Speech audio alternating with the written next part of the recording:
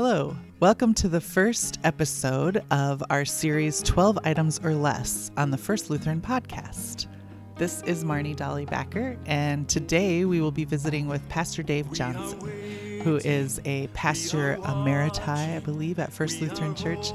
He has served our congregation and continues to do so in a variety of ways through Bible study and occasionally preaching God's Word in the pulpit.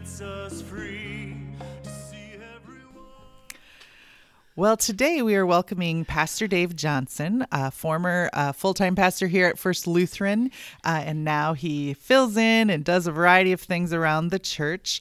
I just picked him up from Bible study that he leads every Thursday morning with our men, and he's a wonderful guy. A lot of people know him around here, and we thought he would be a great candidate for our first podcast of 12 Items or Less.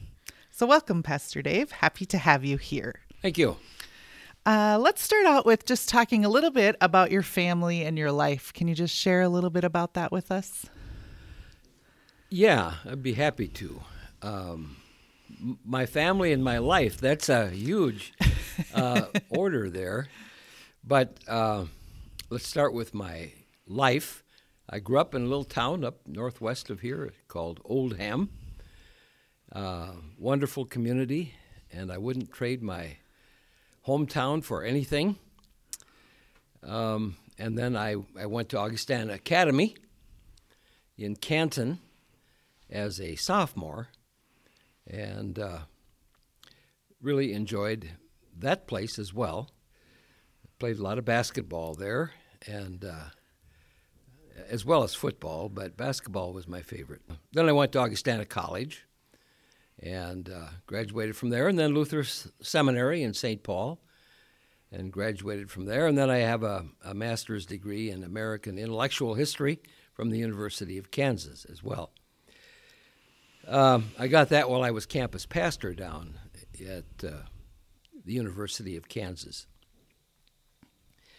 But my first call was in Fowler, Colorado.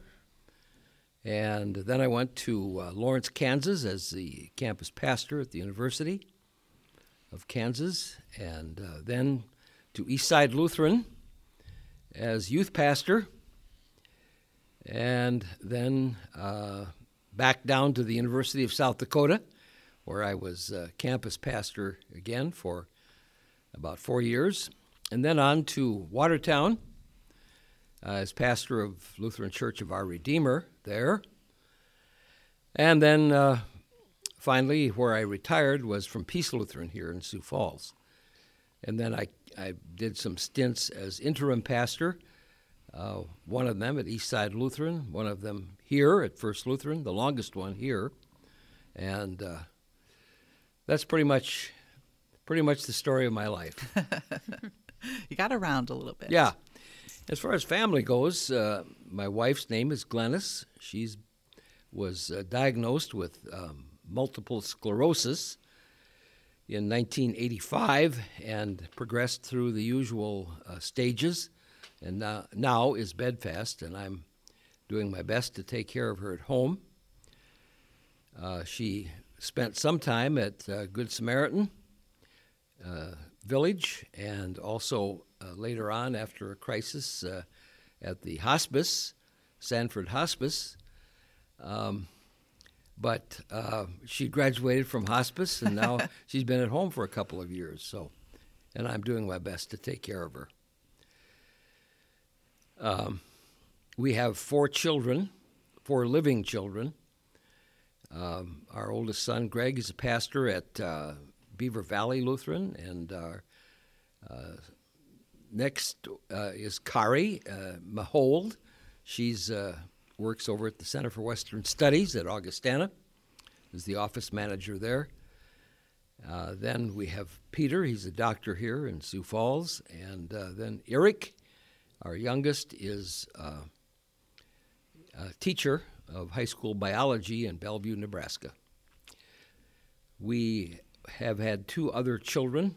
Mark, at the age of 4, was hit by a car and killed while we were in Lawrence.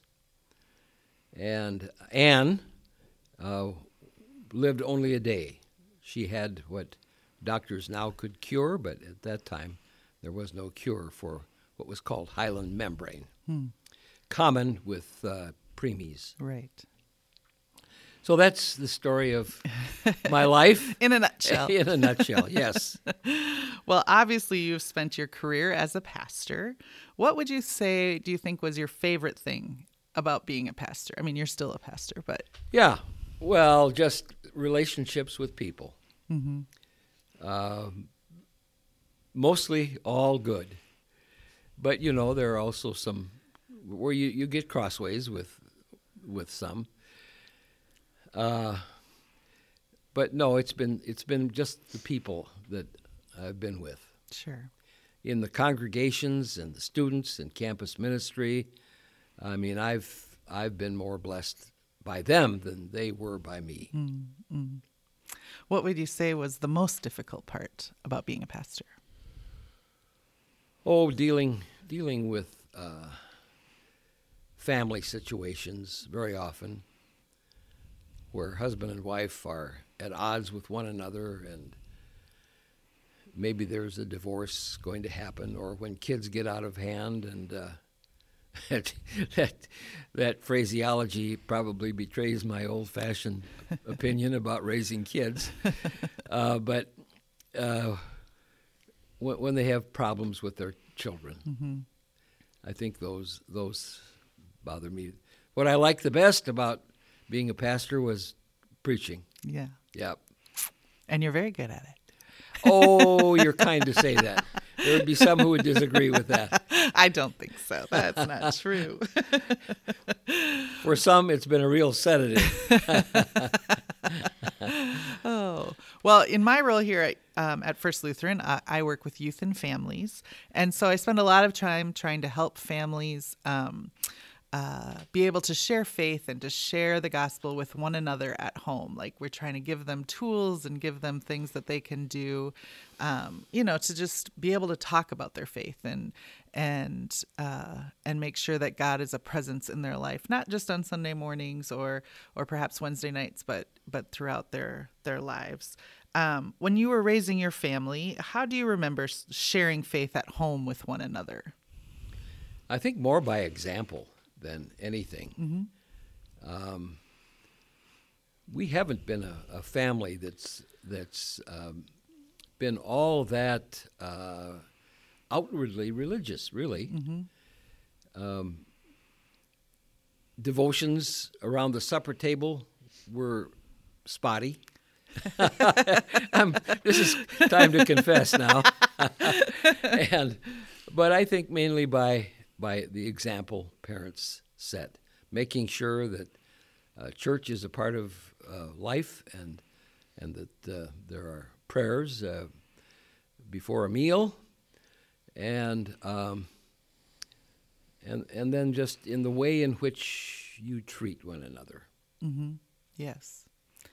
And so when you were growing up in Oldham, and it was certainly a different time than it is now, and I'm just guessing that perhaps things were a little bit more, stoic or close to the vest. But how did your parents how do you feel your parents sort of brought you up in the faith and made it an important part? Again, by example, primarily. Yeah. Yeah. There was not a lot of religious conversation that went on in our household. Not overtly religious, but Mother made sure that my dad was a pastor, by the way. Okay. But it was Mother primarily who was the leader at home. She made sure that we got our Sunday school lessons and that we worked on confirmation and things like that, and again, by her example, by what she did in life and the way she treated us at home. I'm going off script a little here, but you think about those things where you essentially, I think you're talking about building your foundation, like that you just had this firm foundation upon which to stand as you grew up and as you grew your family. But was there, what in that do you think made you want to be a pastor? Well, I suppose partly because my dad was a pastor. Sure. And I felt that there's really nothing more important in life than one's relationship with God. Mm-hmm. So why not get in the middle of that and try to promote that as much as you can? Mm-hmm. And I felt that I had certain gifts that would work in the ministry. I think it meant a lot to me, and so I think that's why I went that direction. Neat. I felt called, I guess. Exactly. Yeah. Yes. Awesome. Well, you've maybe kind of answered this, but this is also a question that we talk a lot about with our confirmation students. And similar to what I was talking about with families, sharing faith at home and making it part of their everyday lives. I think sometimes it's hard for people who maybe don't work in ministry, 24 hours a day, 7 days a week, to think differently. That maybe they don't have a life in ministry or they're not working in the ministry, but how faith plays a role in their daily life. But could you maybe address that a little bit, how faith has played a role in your, day-to-day life, surely the ups and the downs and that sort of thing? Oh, yes. I mean, it's there every day. It's in the air you breathe. So it's just a part of my whole outlook on life now. And it's hard to isolate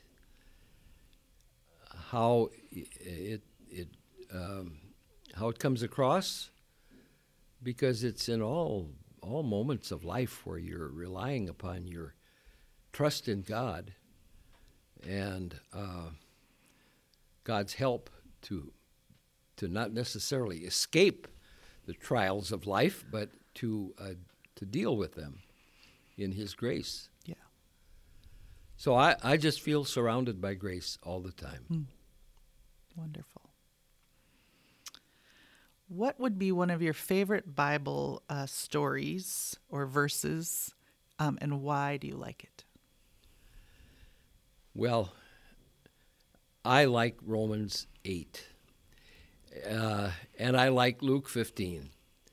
If I was forced to destroy my Bible, but I could keep 2 chapters, it would be Romans 8 and Luke 15.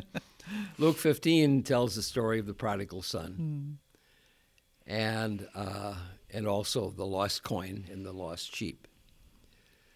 So there's no chapter in Scripture that is more expressive of God's grace and God's care. Indeed. And the other one, Romans 8, is where Paul talks about how all things can work together for good to those who love God. It doesn't say all things are going to be good, because there are some really nasty things that happen in life. But that somehow, given to God, these things can work out for good. Either you gain more hope, or you gain more patience, or you gain more understanding, or whatever. Wonderful. So this question might seem a little simple to you, perhaps, but I think it's a good one. What do you know about Jesus? Well, it's a good question. What do I know about Jesus? Well, I know, what the Bible records in terms of his being sometimes confrontational, sometimes comforting, sometimes always caring, and sometimes he became a problem for people, but obedient to the calling, to his calling, obedient even unto death, as the Bible says. So in terms of what I know about Jesus, I'm thinking now of Jesus on a historical level, not so much the Christ image, but Jesus as a person, and I admire him a great deal. When I think of Jesus as the Christ, well, then I go on to beyond admiration to worship. Exactly. Yeah. Wonderful. So this is a word that I've sort of struggled with over my life of faith. Perhaps it's a Lutheran struggle, I'm not sure, but it's spirituality and sort of how, sometimes when I think of spirituality, I think of these, wonderful people who are very good at, devotions every day and reading their Bible every day and which I so admire, but is really probably not my personality. And I think I don't want to speak for a lot of other people, but I feel like there's probably a few other people in that same category. But what do you think spirituality means for us as Lutherans or as Christians? Well, I'm a little bit like you. I have not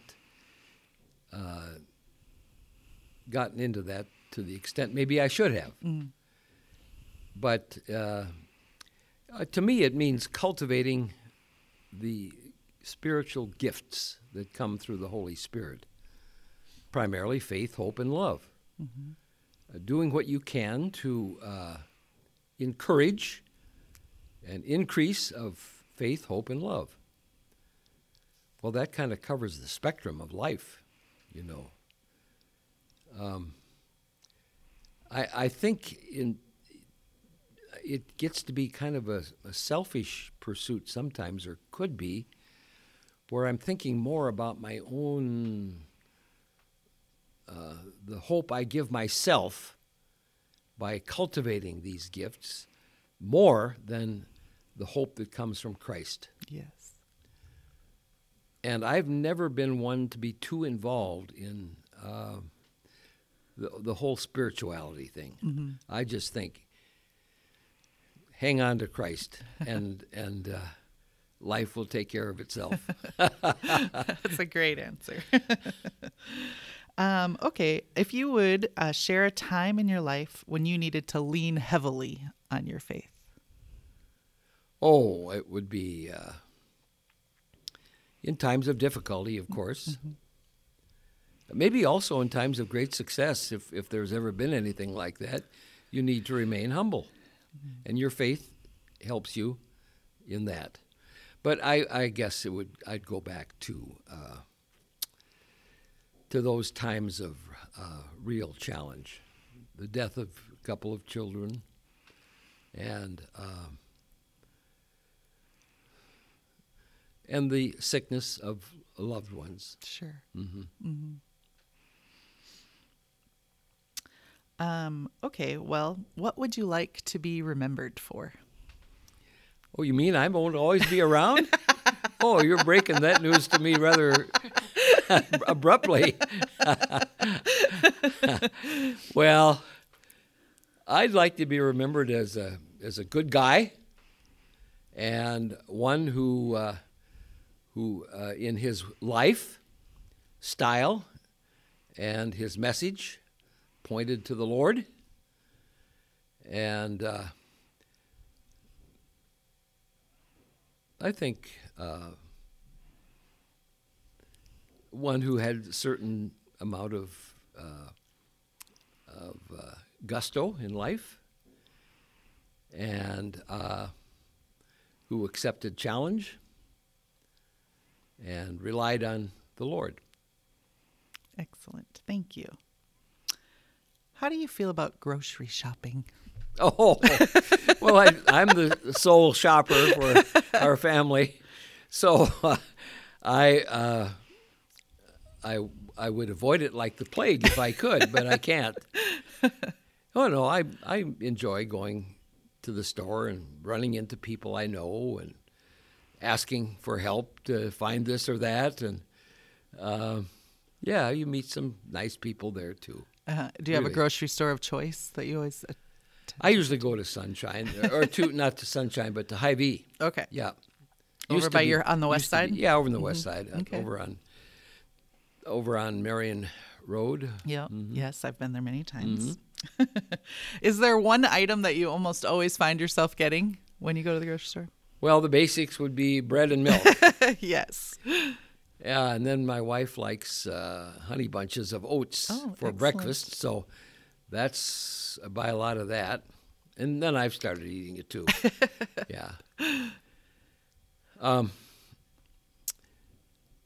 No, I guess hamburger. I'm great. I make great hamburgers, and I get pork chops and my meat is kind of limited to pork and beef. So there you go. Excellent. Thank you so much for sharing that. Well, and I think, like, as I was telling you before we started recording, like, that the grocery store is also a place, as you said, you run into a lot of people and a lot of ministry takes place there as well. And I would just like to thank you for your ministry, not only with us here today, but just as you have shared with us so many times at First Lutheran. It's a gift to have you with us. So thank you for being here today. Well, thank you. Thank you.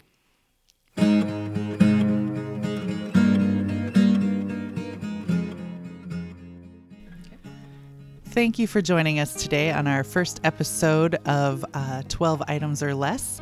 We hope you'll join us again for our next episode coming soon. Thank you, and God's peace to you.